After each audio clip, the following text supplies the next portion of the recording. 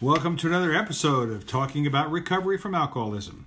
My name is Mark, and I'm an alcoholic. And my name's Danny, and I'm an alcoholic. We normally like to open with a little disclaimer, and it's pretty straightforward. This is not AA. AA is not affiliated with us. We do not speak for AA. We're just two different guys. From two different generations. Plus one. With a love for recovery. We are not experts or gurus. One of us, and I won't say which one, is not really even that smart. Mark made us write that in there, just so you know. We'll talk about our experience. Just know that we're still learning. So if your sponsor says something different, go with what your sponsor says. We like to have fun, but we will try and keep this PG-13, despite the fact that alcoholics in general can be pretty R-rated at times. That's right. Plus, Mark and I are dear friends. And as a result, I like to mess with Mark. He likes to mess with me every now and then. So just know that it's in good fun.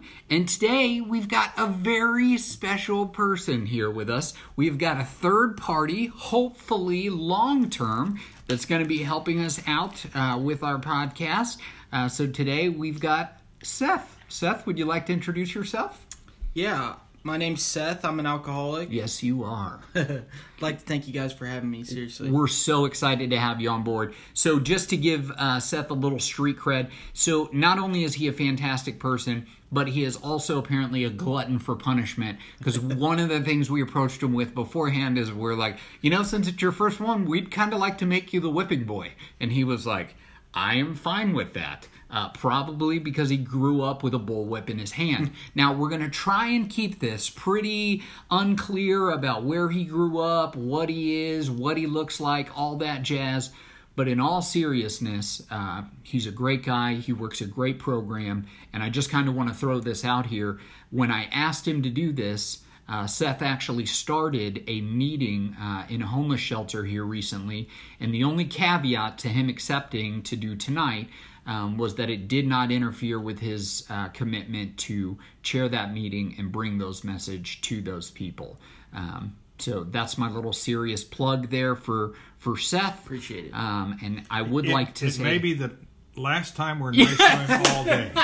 It's the last one for sure, and I would just like to say on a personal level, all the people in that homeless shelter as a result are doomed. So today we're going to be continuing our session on one of the stories. This one comes straight out of the back of the big book. It is the last story in the AA big book from page 553, and I am going to let Seth get us started. All right. AA taught him to handle sobriety is the title. There's a quote here at the beginning that says, God willing, we may never again deal with drinking, but we may have to deal with sobriety every day. But we have to deal with sobriety every day. When I had been in AA only a short while, an old-timer told me something that has affected my life ever since. AA does not teach us how to handle our drinking, he said. It teaches us how to handle sobriety. I guess I always knew that the way to handle my drinking was to quit. What? Hold on, time out. He always knew the way to handle it was to quit? He always knew? Man, that wasn't my story. I did not always know. I always knew I was going to continue to do it forever, but I did not know it was to quit. Eventually, I learned that the way to handle my drinking was to quit. But it certainly wasn't always. After my very first drink, a tiny glass of sherry my father gave me to celebrate the new year when I was 13, I went up to bed, dizzy with exhilaration and excitement, and I prayed I wouldn't drink anymore. Wait. So this guy is 13, his first time he gets wine drunk. And I don't know about you guys, but the first time that I got wine, it was like an out-of-body experience. It's a whole nother level. But yet, even though he goes up to bed wine drunk, he experiences what, Mark? Exhilaration? And excitement. Excitement. That's right. And what happens next? He says, I prayed I wouldn't drink anymore. What?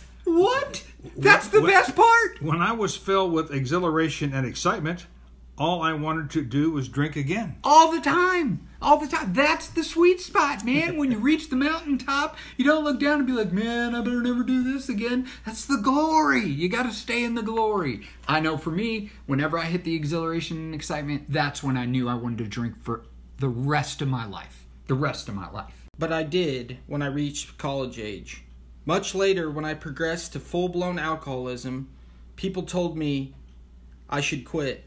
Like most other alcoholics, I've known I did quit drinking at various times. Once for 10 months on my own, and during the other interludes when I was hospitalized.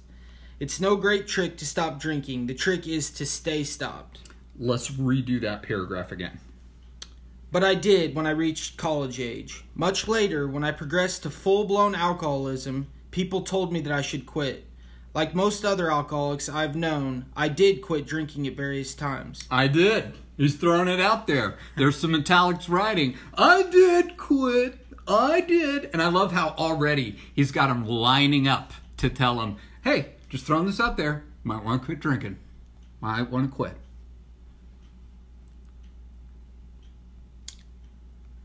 I did quit drinking at various times. Once for 10 months on my own, and during the other interludes when I was hospitalized. So one time he made the decision to do it, and one time the decision was made for him because he was in the hospital. Yeah. And so I don't think that's a real accomplishment that to point out that I was able to not drink when I was hospitalized. Yeah, hopefully he's not counting them as one and the same. Like, I did quit. Hold on. I mean, I was in 4-point restraints, but I totally quit on my own. Totally. It's no great trick to stop drinking. The trick is to stay stopped. To do that, I had to come to AA to learn how to handle sobriety, which is what I could not handle in the first place. That's why I drank. Yeah. And I love what Bill Wilson said. Bill Wilson said, I knew I was an alcoholic by the way that I felt sober. And just for me, I knew I have to have some sort of way to just handle how weird it gets when I'm sober. It feels like everything's getting tight.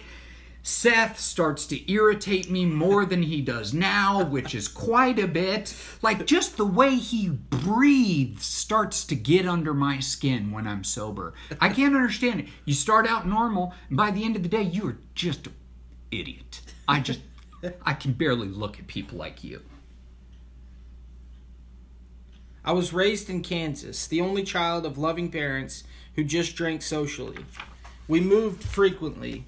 In fact, I changed schools every year until high school. Whoa. That's a lot. That is a lot. In each new place, I was the new kid, a skinny, shy kid to be tested and beaten up. As soon as I had begun to feel accepted, we moved again. So this is a part where he's kind of talking about how he grows up. And man, I kind of feel for the kid. I mean, he's moving a lot. And I mean, this may or may not be true about my story, but allegedly, my dad was a part of a branch of service, and we moved around a lot. And as a result, I know what it's, first of all, I know what it's like to be the skinny kid, right? Skinny and short. And then this kid's moving every year, not every 4 years like it was in my story, but every year this kid's moving. And so every time he starts to make some friends, they move again. You know, I can almost feel for him that those type of insecurities that have started to develop, you know, and I can tell you from my own experience, there were times where I questioned, like, do friendships even really last? You know, because I moved all the time. And so that's what this guy's describing. Not to mention the fact that he's getting beaten up. Yeah. That's really the only part of the story that I can relate to, because I was not ever the skinny kid. Yeah. Not ever the shy kid. However, I was the guy who liked to beat up the new kid to show everybody else how cool I was. Yeah. It's great. It's a great way to win true respect of your peers. That's right. Is to just act as sophomore as possible. By the time I reached high school, I was an overachiever, an honor student in college. I became editor of the yearbook. I sold my first article to a national magazine while still an undergraduate. I also began to drink at fraternity parties and beer busts. So I think here he's finding kind of his niche, right? He's moving around a lot, so he's not going to be a big social pariah, right? He's kind of finding that books, reading, writing, this is kind of his thing. This is where, and I heard a guy once say, like, he felt like he had a hole inside of him big enough for a Mack truck to drive through. And this guy's talking about that. He's talking about how he's starting to fill those inadequacies with books, with learning, with education. And he's kind of doing well. He's kind of moving up. And then magic starts to happen. And I'm getting excited. Something about fraternity parties? Fraternity parties? Oh boy. Oh. Bookworm, alcoholic, putting him in a frat party. Things are getting good. I'm getting excited. Upon graduation, I ventured to New York to pursue my writing career. I landed a good job with a company publication and was moonlighting on other magazines. Regarded as something of a boy wonder, I began to see myself that way. Mm-hmm. I also began visiting bars after work with my older associates. By age 22, I was a daily drinker. So this reminds me a lot of Bill's story up to this point. So this guy, he's doing good. He's getting into the school stuff. And I like how he kind of name drops New York. Because I don't care who you are. If somebody says, I'm moving to New York or I'm moving to L.A., you're like, chasing the dream, aren't you? Yeah. Chasing the dream. Ventured to New York. Ventured to New York. And that's what this guy does. And yet still, just like Bill's story, he is a success. Right? Yep. He's not like small time. Like, he's going after it and he's getting it. He's getting it in New York. And I love that he's talking about he starts to go to these bars and now it's kind of a daily deal. When you're a big deal and it sounds like he's getting there, drinking's kind of a big deal too. So. Well, actually, he's just visiting the bar. Just visiting. And it's work related. Yeah, that's right. When you write stuff like this, you got to talk about things. I can hear the excuses. I love it. All right, continuing on. Then I joined the Navy and was commissioned as an ensign to write speeches for admirals. Later, I went to sea, serving as gunnery officer on a destroyer escort and emerging as lieutenant commander. I also got into my first disciplinary trouble caused by drinking on 2 separate occasions. Let's just say, dang, Still killing Gina! it. Dang, man! So not only this great writer and he's starting to do well, then he goes and serves his country and is just doing great. I mean, his prospects are out of this world. Goes in as an ensign, starts to write speeches for admirals. Man, this guy's doing really, really well in life. A lieutenant commander. Lieutenant commander. And then he does throw in there, I did get into a little trouble. First trouble happened to be because of Hershey's chocolate bars. Oh, no, wait. It's because of his drinking. 2 separate occasions. 2 occasions. Not once. No. He didn't learn much from the first. Yeah. I love how when I'm reading the book with Mark, he will find that extra little thing that you just kind of read over casually. And you're like, this is where he's referencing. And Mark's like, no, you're not paying attention, dude. He's saying twice, back to back. This guy's got 2 things that go along with drinking. A guy told me one time there is little education in the second kick of a mule. If you didn't learn it with the first one, you're probably not going to learn it with the second one. And I'm guessing maybe he's not going to either. Probably not. In the last year of my Navy service, I was married to a lovely, lively girl who enjoyed drinking. Of course. What? Why not? What is this description word that we're seeing here? Lively girl. What comes to your mind? Party girl. Party girl. I was going 1950s. Mine was floozy. But that's just me. I'm a pretty old gentleman. But you were there in the 50s and the rest of us weren't. I am pretty seasoned. I'm a seasoned vet. Yeah. So he's got the party girl. He's got the drinker. Nice. I'm kind of proud of him. Our courtship was mainly in bars and night spots when my ship was in New York. You can't even take her out on normal dates. Just has to go to the bar. I love it. Oh my goodness. On our honeymoon, we had iced champagne by the bedside day and night. Classy. Oh yeah. That's great. The pattern was set. By 29, I was having trouble coping with life because of my drinking. Neurotic fears plagued me, and I had occasional uncontrollable tremors. I read self-help books. I turned to religion with fervor. I swore off hard liquor and turned to wine. I got sick of the sweetness and turned to ale. It wasn't strong enough, so I added a shot of vodka and was right back to worse trouble than before. I began sneaking drinks when playing bartender for guests. To cure my dreadful hangovers, I discovered the morning drink. So there's a timeline going on here, and I want to kind of point it. I'm big on the timelines in the big book. 13, first drink. First drink was a drunk. Excited him, made him feel exhilarated, right? But that was a little too much. Yeah, got to call time out on that. Then in his 20s, that's when he starts drinking, right? Frat parties. Mm-hmm. Then he moves to New York a couple of years after college, so 4-5 year time period. 22. Now he's drinking every day, right? What happens at 29? Do you see how short of a time period is? By the time I was 29, I was having trouble coping with life because of my drinking. That's 9 years. That's how quickly alcoholics like myself will burn their life to the ground, right? And this guy's already started.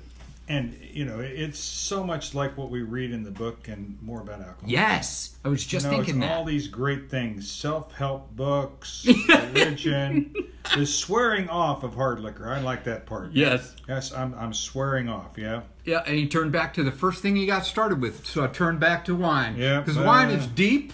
I don't know if you know that. Wine's deep.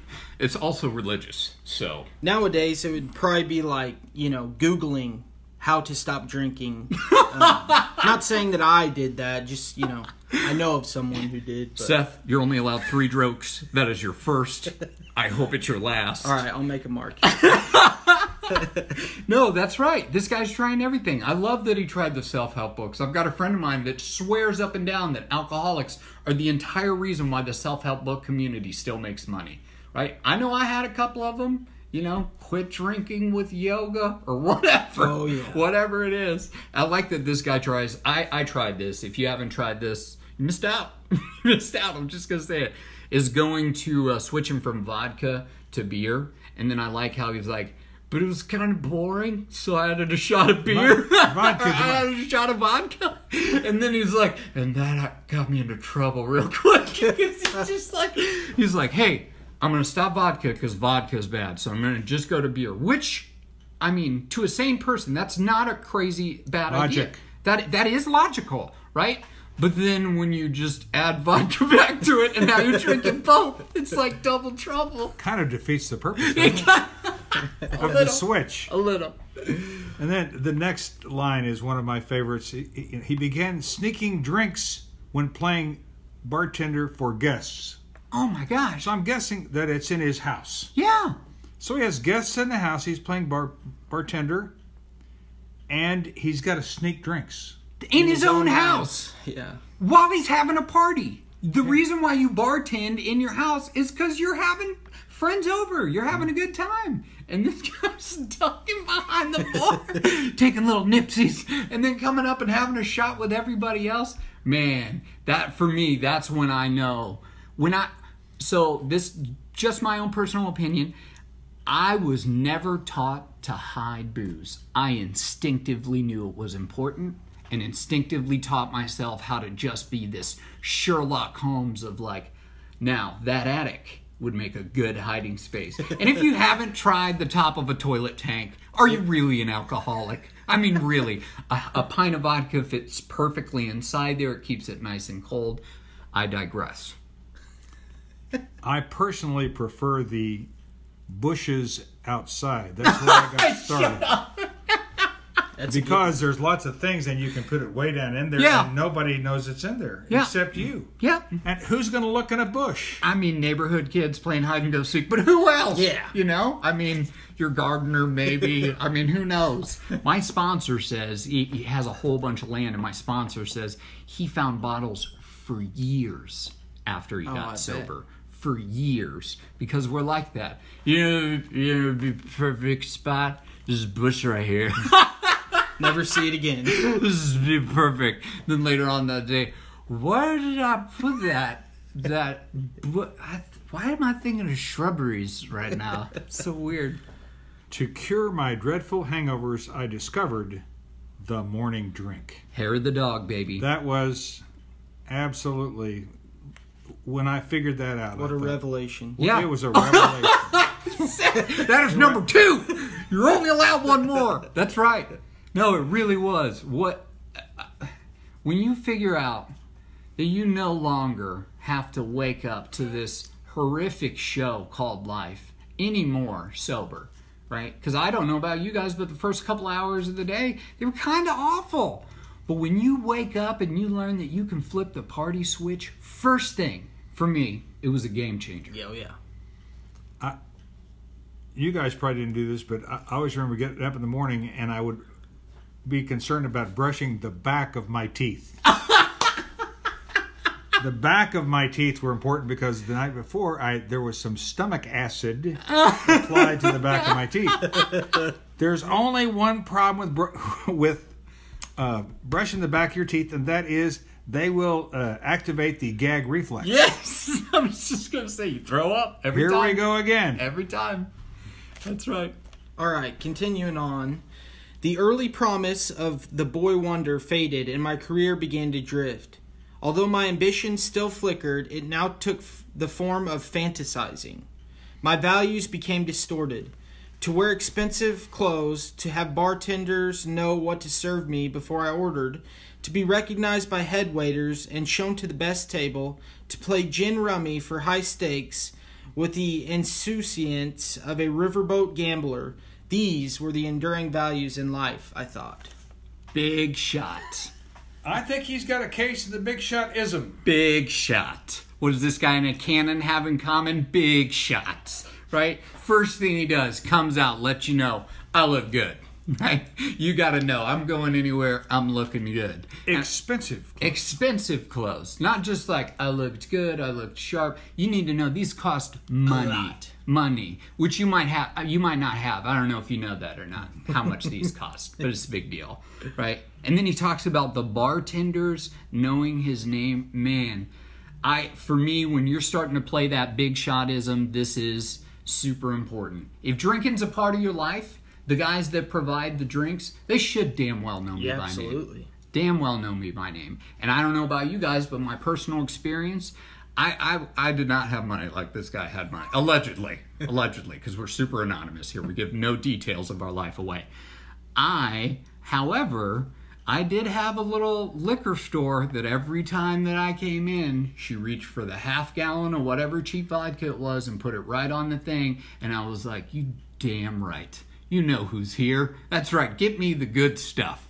Get it right away. Did you ask her for like a recommendation? No, there's no recommendation. I tried it. I know what works. I know what gets me downtown. However, if somebody had threw in the additive of it's just like Aristocrat vodka, only better, that would have hooked me. But there is something like that. What? Everclear.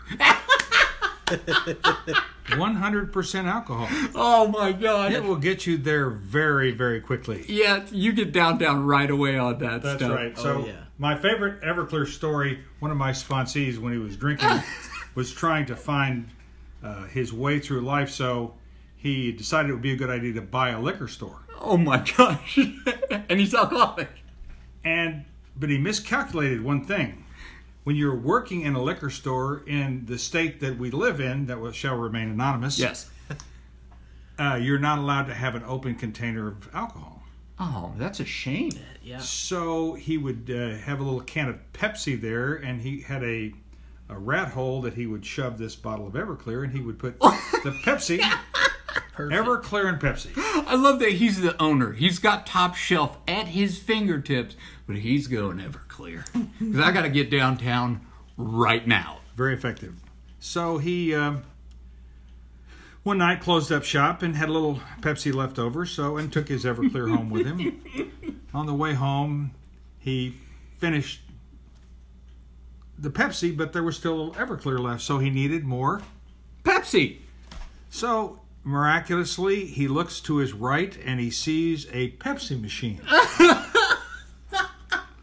So he pulls off and he gets some change out and he feeds it in there and he presses the button and nothing happens. Nothing. Man, I'm already irritated. Yep. I'm not happy. He is so pissed. So he rocked the machine back and forth a few times. Nothing happened. He goes back. He's got no more change. Oh. So, and this is in the days before credit cards and dollar bill changers. So, if you didn't have the correct change, you weren't getting no Pepsi. Yes. Dun, dun, dun. You couldn't swipe your card? Get out of here, city boy Seth. Get out of here with that. So, what's this card you speak? Yeah. So, he gets back in the car and he is fuming. And he turns his lights on and they flash the lights up there on the Pepsi machine. And he's so upset, he just puts his car in gear and just rams the Pepsi machine. Oh, awesome. And he was hoping maybe the door would come open and he could reach in there and get a Pepsi. No. Well, it didn't. So he backed up again and took a bigger run at it and rammed it again with his car. And nothing happens. So he's going to give up and go home. So he puts his car in reverse, looks in the rearview mirror, and there is a police car parked behind you. Shut up! Oh my gosh. So that's, if I ever were to think about drinking, I don't think it would be Everclear. Yeah. It obviously makes you stupid. There's no social drinking. No social drinking there at all. He continues. All right. Bewilderment, fear, and resentment moved into my life, and yet my ability to lie outwardly and to kid myself inwardly grew with every drink I took. Indeed, I had to drink now to live, to cope with the demands of everyday existence. Had to. There's that italics writing again. He's making it very clear. I had to drink. When I encountered disappointments or frustrations, as I did more and more frequently, my solution was to drink. I had always been oversensitive to criticism and was acutely so now. When I was criticized or reprimanded, the bottle was my refuge and comfort. When I was faced with a special challenge or social event, such as an important business presentation or dinner party, I had to fortify myself with a couple of belts. Had to get prepared. Oh, yeah. Have a couple of pre-games. That's right. A pre-game warm-up. Yep, getting ready. Too often, I would overdo it and behave badly at the very time I wanted to be at my best. For instance, the 50th wedding anniversary of my wife's parents was the occasion for a huge family reunion at our home. Despite my wife's entreaties to take it easy, I arrived home in bad shape. I remember being dragged, drink in hand, from under the grand piano where I had hidden to be locked in my room in disgrace. Time out. Oh, man. So a couple of things have happened here. One, I completely get it. I relate to having an important event that must be kept and getting just sauced and being like, oh no. Not again. Not again. I don't know if anybody else has ever pulled the tree down at the family Christmas, but I assure you it's not something that they forget anytime soon. And here's the guy is, now there's a couple of important things to note. He hides under his grand piano, which means a couple of things. One, he can afford a grand piano. That's a big deal. Yeah. Let's talk about that for a second. Those aren't cheap. So that means vaulted ceilings. He's got a huge home, right? And he goes and he hides underneath. It says it was a huge family reunion at our home. Yeah, his house. So he's doing okay. It's so big, he can have a whole family reunion. It's their 55th wedding anniversary. 50th wedding anniversary. And this guy comes in, he's just like, oh, I gotta go. He goes right to underneath the grand piano because it doesn't just work for entertaining guests. It's also a fort. Yeah. Sometimes you have to hide in it. And that's what he does. And here's what I like what his wife does. She gets him like a child. I picture like a 12-year-old being led by the ear. Yeah, and she takes him up to the room and grounds him in his own room. Notice it says to be locked in my room. So she didn't want his ass coming out of there. No, she did. Absolutely. Where are you going? Nowhere. All right. Above all, I was suffering inner pain because my performance and my accomplishments in life failed to live up to my own expectations of myself. I had to anesthetize that pain with alcohol. Of course, the more I drank, the more unrealistic my expectations became, and the poorer my performance, and the gap widened. So the need to drink grew still greater. So here's what he's saying. The more he drinks, the more unrealistic his expectations became, and the poorer his performance. So what does that create, Mark? When I'm here and my performance is low and my expectations are high, I believe they refer to that as a gap that widened. That's right. Yeah. That's right. There's the Grand Canyon of my actual actions is right in the middle, right? Keep in mind here that he had a big house and a grand piano. Yeah. So he was doing something right. But the fact was, he couldn't keep it up. That's right. It's starting to fall apart now. Yep. It's starting to get real bad. At age 40, I developed a large lump in my potbelly, and I feared it was a tumor. The doctor pronounced it a badly enlarged liver and said I had to quit drinking. I did. I went on the wagon with no outside help and with no real difficulty, except that I didn't enjoy life without drinking.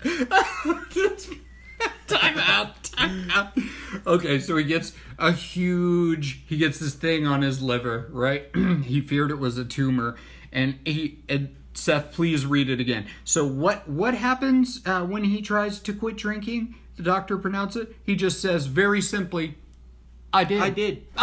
Period. Period. I want you to know it's no big deal. Yeah. It's really not. It was easy. There's no difficulty. No difficulty. Do I need to quit drinking? Wait. There's one little thing, one small little thing, except I didn't enjoy life without drinking. That might be just like a little thing to keep in mind. It was easy, but I hated my life. That's right. There's no Barry Bonds asterisk here, right? Like, this guy is not just thrown in. I mean, I did. It really wasn't that big of a deal. No big of a deal at all. There was one little thing. I got this one thing. I kind of hate everybody and everything, and my life's kind of in shambles. But it's just, I can't complain. Besides that, everything's perfect. Everything's great. I did. I had to cope with the demands of everyday living without my comforter, my anesthetic, my crutch, and I didn't like it. So when my liver had recovered after 10 months, I resumed drinking. At first, just one drink on occasion. Then drinks came more frequently, but were carefully spaced out. Soon, my drinking was as bad as ever, all day long, every day. I like how right here he's kind of operating like with doctor-level safety, right? Like how it's on the side. Carefully timed out drinks. Like on the side of the medicine bottle where it's like, take one every 4 hours. He's like, oh, I will. To the T. Very carefully. The thing that strikes me is that it's like he's using perfect logic. Yeah. Logical. First, just one drink on occasion. Yep. And then a few more drinks, but carefully spaced out. Yep. And then my drinking was all day, every day. That's somewhere on the logic scale. That last one kind of fell off since the doctor told him that he had to quit drinking in the previous paragraph. Yeah, and here's the important thing to remember, too. So what Mark's talking about, there's the logic. I would ask, where does the alcoholic kick in? And this is just my humble opinion. It's when he goes from one to a couple, right? What decision prompted that? Where did that come from when I'm having success? Bump it up a notch, right? Of course. Right. Oh, yeah. Everything's fine. I'm being the doctor. I'm spacing it out just right. And then, this goes so well. I think we need to celebrate. A friend of mine used to say, let's turn up the fun dial. And I think that's what he wanted to do. He wanted to turn that fun dial up from one to couple to let's break the dial. Yeah. But I was trying frantically to control it, and it had gone underground now because everyone knew I shouldn't be drinking. Oh, that's it. It's That's the the worst. bad time. They found him out. That's right. When they find you out, that is a bad day. When everybody knows that you shouldn't drink, that's a bad day. But he didn't know he shouldn't be drinking. Exactly. I mean, I got this thing on my Everybody liver. else knew it, but I didn't know because he's trying frantically to control it. I did. I mean, he says it. I did. I did. Period. I don't know if you know how to punctuate, but period means end the sentence. Boom. I did. And I don't really like anybody. I hate my life, but I did.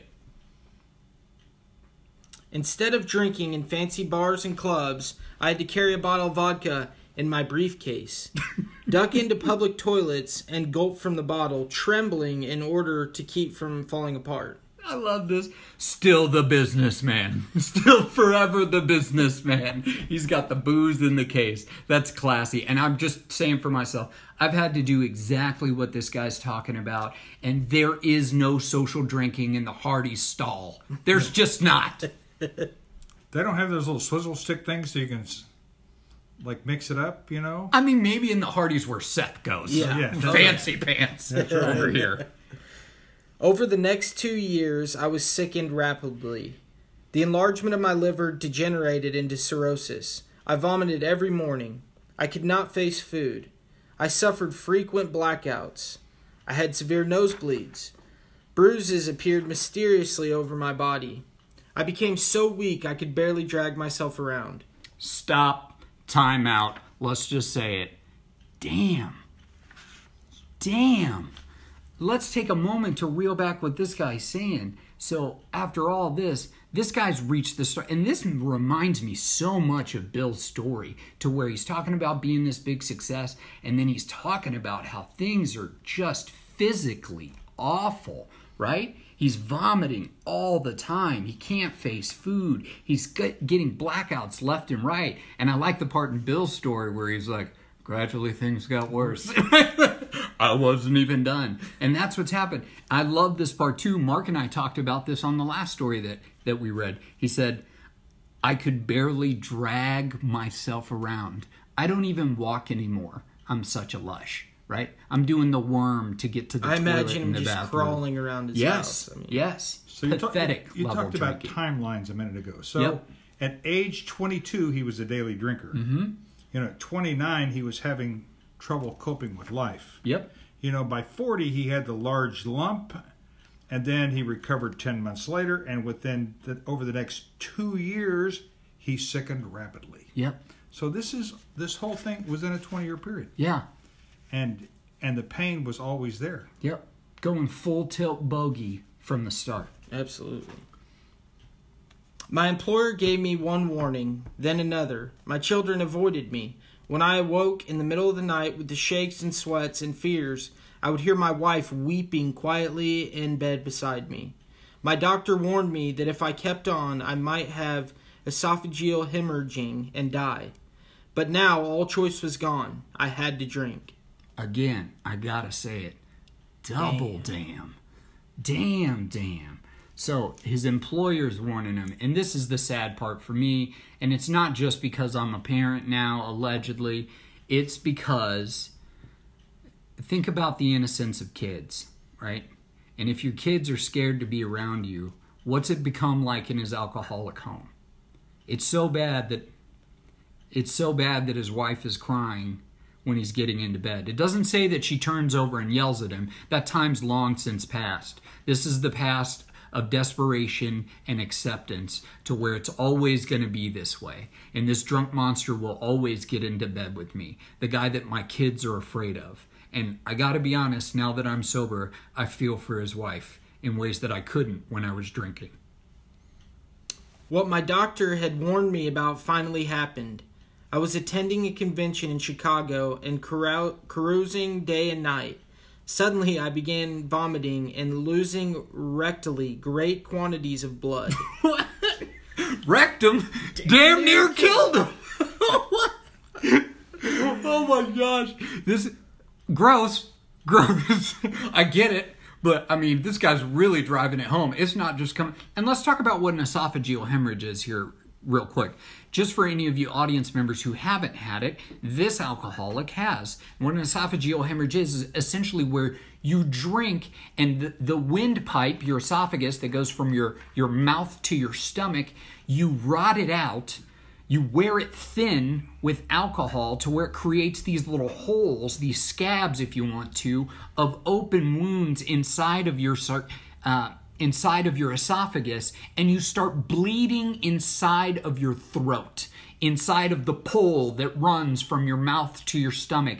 And there is, aside from a little bit of medical help, other than the body fixing itself, there's nothing you can do about it. There's nothing you can do about it. And when I went and saw a doctor, because I have personal experience, I can relate with this guy a lot, actually. My doctor told me, he was like, yeah, it kills 9 out of 10 people.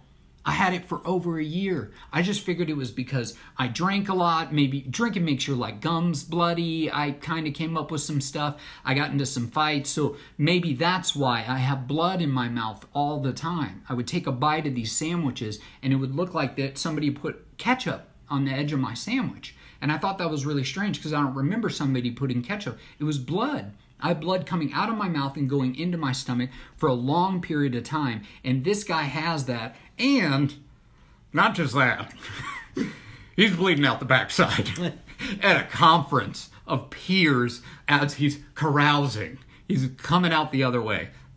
Ew. Ew. It's a little hard to cover up. I'm not sure I could cover that up very well. No Clorox wipes are taking that out. No, those expensive clothes won't do you much good. Unless they're crimson red. Unless when it starts coming out your backside. Yeah, that's right. Hopeless now, I felt it would be better for my wife, my children, and everyone in my life if I went ahead and died. I found myself being lifted onto a stretcher and whisked away in an ambulance to a strange hospital. I awoke the next day with tubes in both arms. You ever feel like that, guys? You ever get to the point to where you just kind of wish you were dead and maybe think it'd be better for your family and your friends if you were? Yep. It's a common theme that I've heard at lots and lots of meetings. Yep. Too chicken to do it myself. But you know what? If I woke up, or if I didn't wake up tomorrow, I'd be okay with that. Within a week, I was feeling well enough to go home.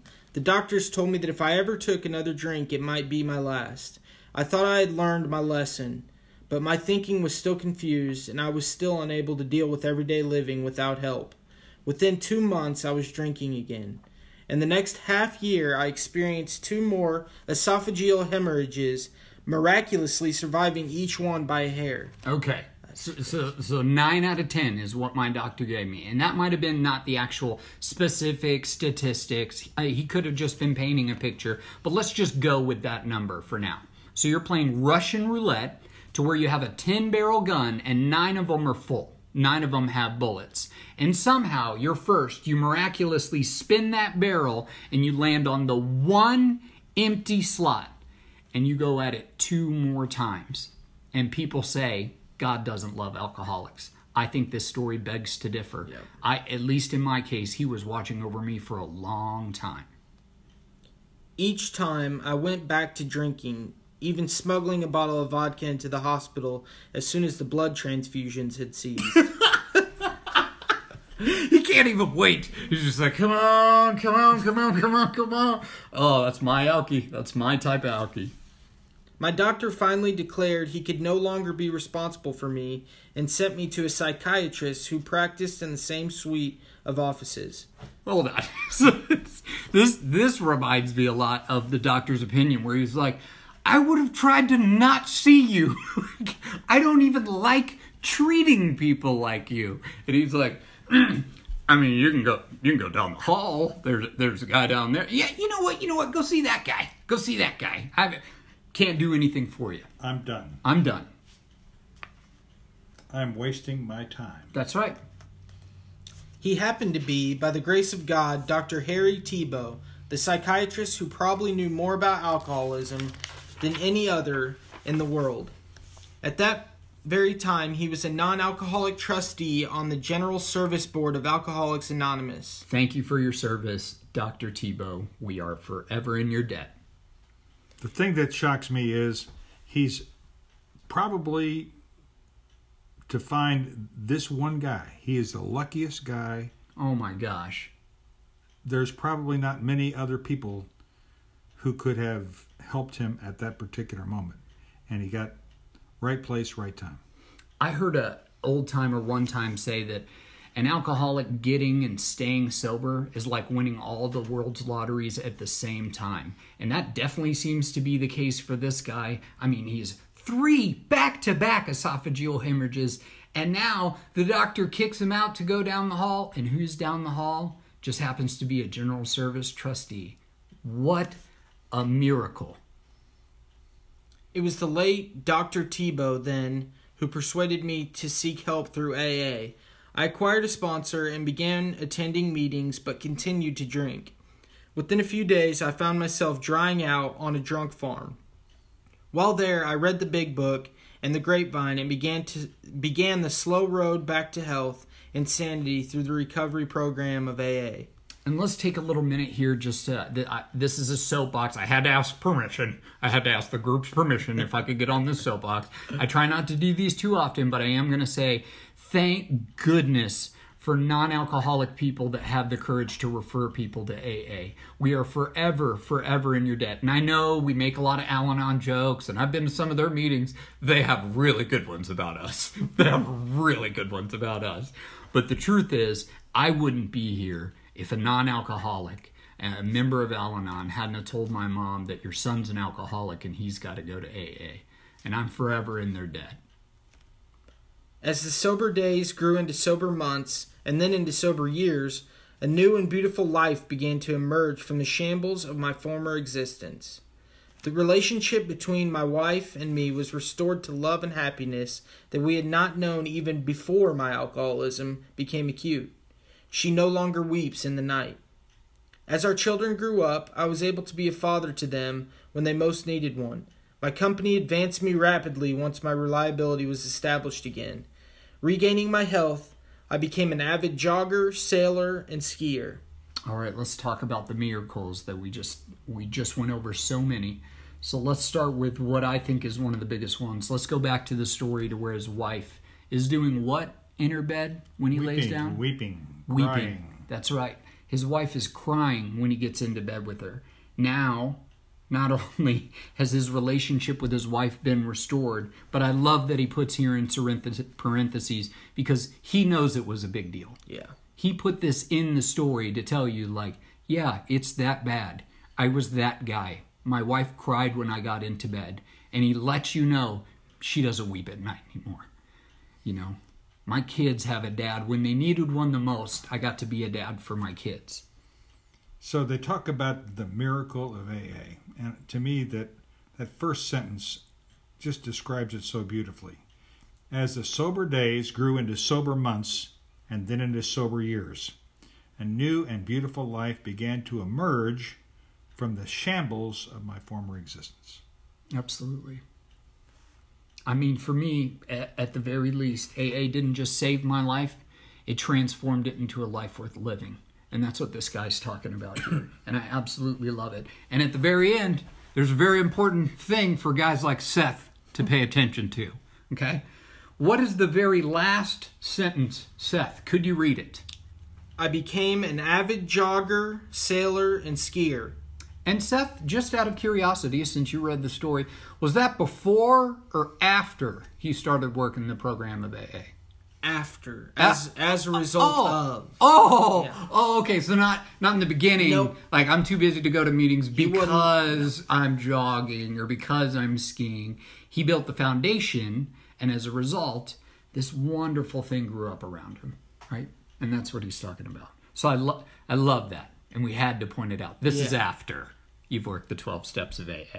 All right, continuing on. All these things and many, many more AA gave me, but above all, it taught me how to handle sobriety.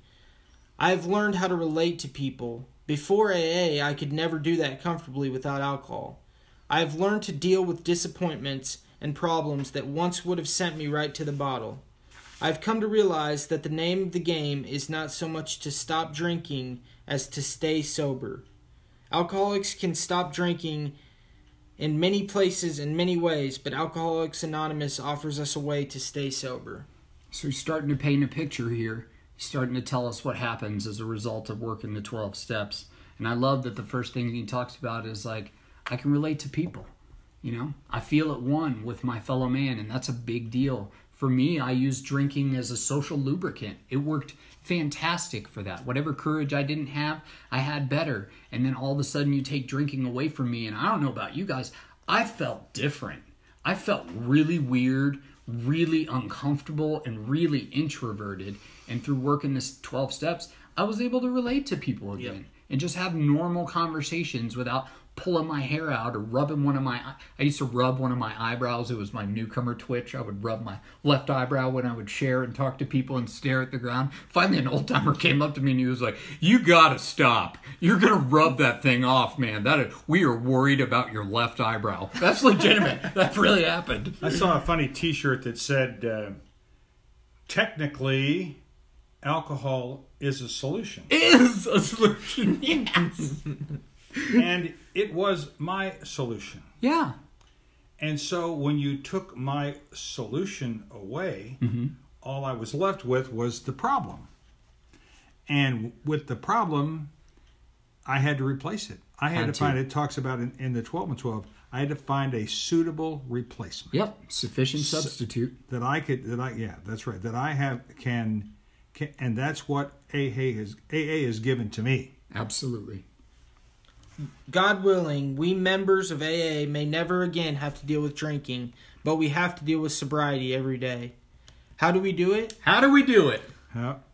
By learning through practicing the 12 steps and One more time. at meetings. One more time. How do we do it?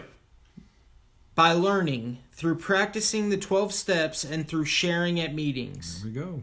How to cope with the problems that we looked to booze to solve back in our drinking days. So I wonder, it's a quandary. I get a quagmire. So do you think a 12-step program, that they're 12 steps, might be what it's all about? I think that's what it's trying to say. How do we do it? By learning through practicing the 12 steps and through sharing at meetings. Absolutely. For example, we are told in AA that we cannot afford resentments and self-pity. So Number one offender. Number one. So we learn to avoid these festering mental attitudes. Similarly, we rid ourselves of guilt and remorse as we clean out the garbage from our minds through the 4th and 5th steps of our recovery program. I love that. I love that description, right? The garbage man, taking out the trash with the 4th and the 5th step. You know, one of the best little definitions I heard given about it was, Danny, this is the stuff that you're no longer going to be. These are the things that you can have God's help to get better and take that trash out. And I love that. I love that the worst parts of my 4th and my 5th step are my greatest assets nowadays.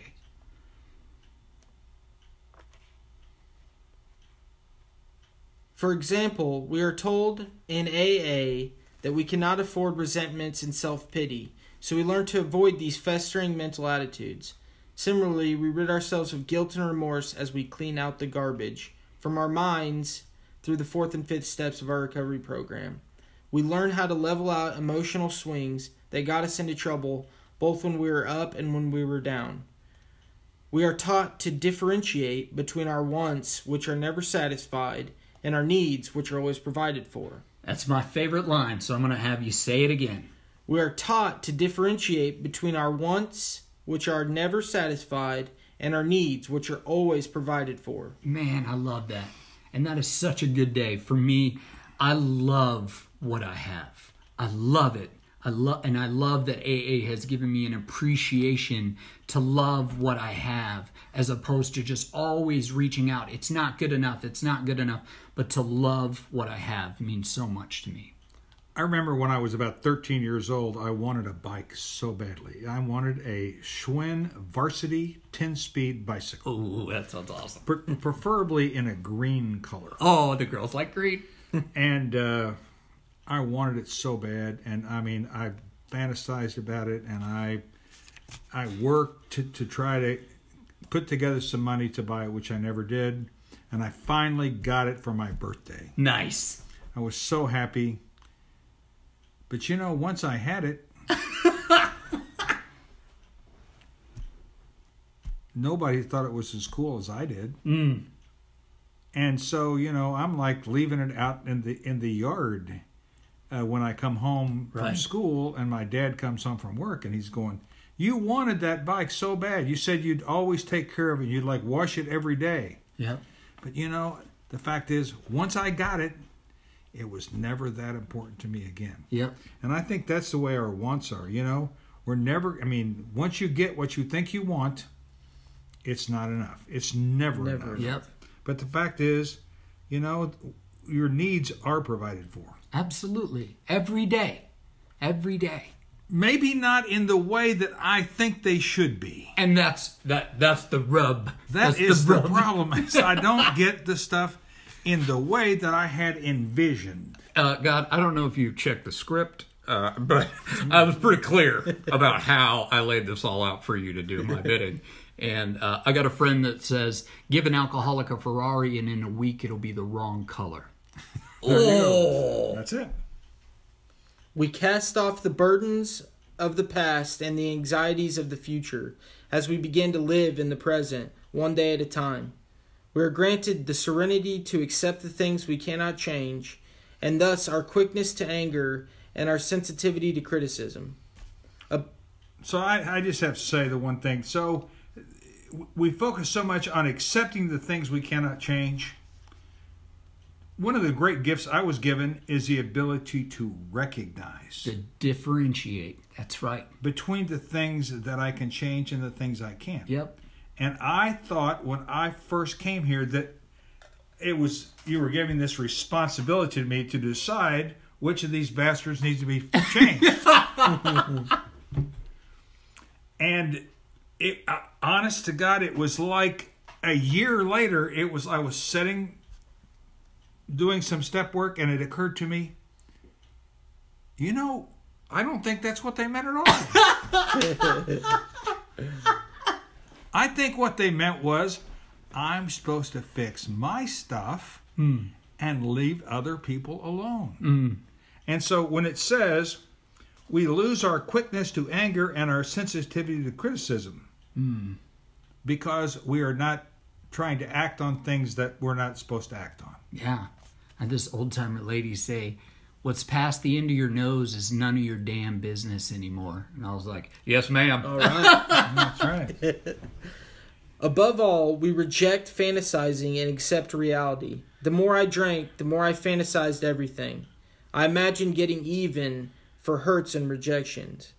In my mind's eye, I played and replayed scenes in which I was plucked magically from the bar where I stood nursing a drink and was instantly exalted to some position of power and prestige. Yes. Wow. The alcoholic teleportation in full flight. I love that the first thing he does is he references, and if you haven't done this, come over to my house here at the Bat Cave, where it's completely anonymous, nobody knows where the entrance is, and I will tell you about how to get even. Because I've fantasized my entire life about getting even. And I love that he references it. He knows how my mind works. He knows how he might not know how Seth's mind works because it's weird, but he knows how Mark's mind works, right? He knows that we dream about this all the time.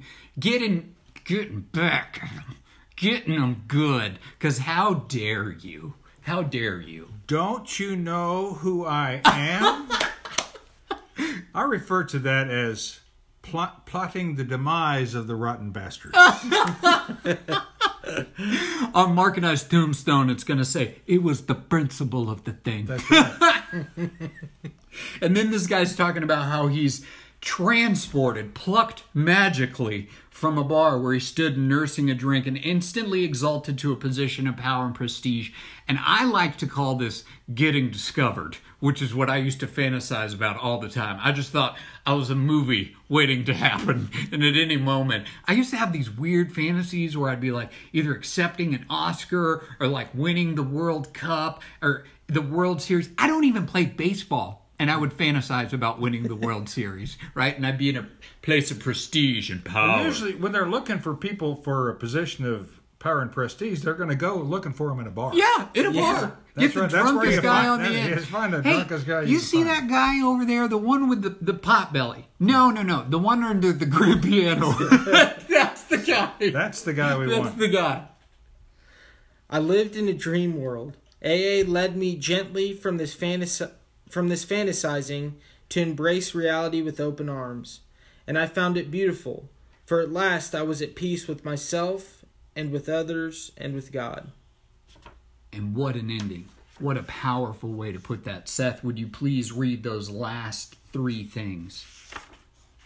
I was at peace with myself, with others, and with God. Doesn't get any better than that, right? Getting right with myself, taking out that garbage with the 4th and the 5th step so I can become okay by making the amends and knowing that it's okay for me to look you in the eyes once again. And then this is for me. I'm going to go out on a limb here. This is a big one for me, is when he says, and with others, right? Because I've gotten right with myself a couple of times while I was drinking. But you idiots have just, I don't know how many days I have just sat plotting your demise just because you just don't do it right. You don't do just the way that Seth is sitting right now would have irritated me back in the day. So for this guy to get right with himself and with others and now with God, that's a big deal. You know, I can talk for myself here personally.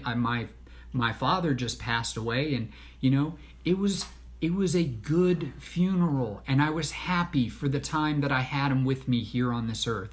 I didn't shake my hands at the heaven doing that like Lieutenant Dan moment off of Forrest Gump where he's like, we gotta talk. Like, it wasn't like that. You know, I was at peace with God, and that's a powerful message. So Mark, you want to give us a real quick recap of the story?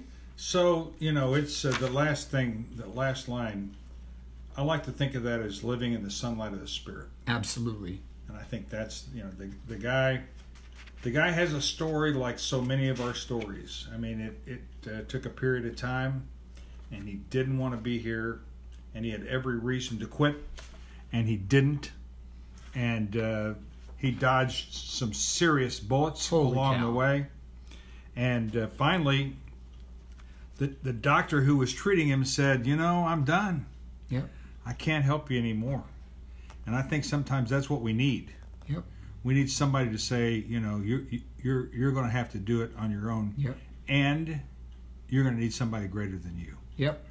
And that's what the program Alcoholics Anonymous will give you. Absolutely. And that ends the story of AA taught him to handle sobriety.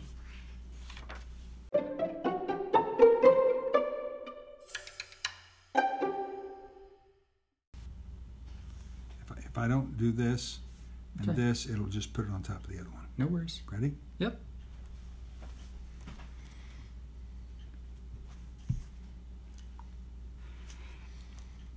And this begins another segment of Worth Repeating.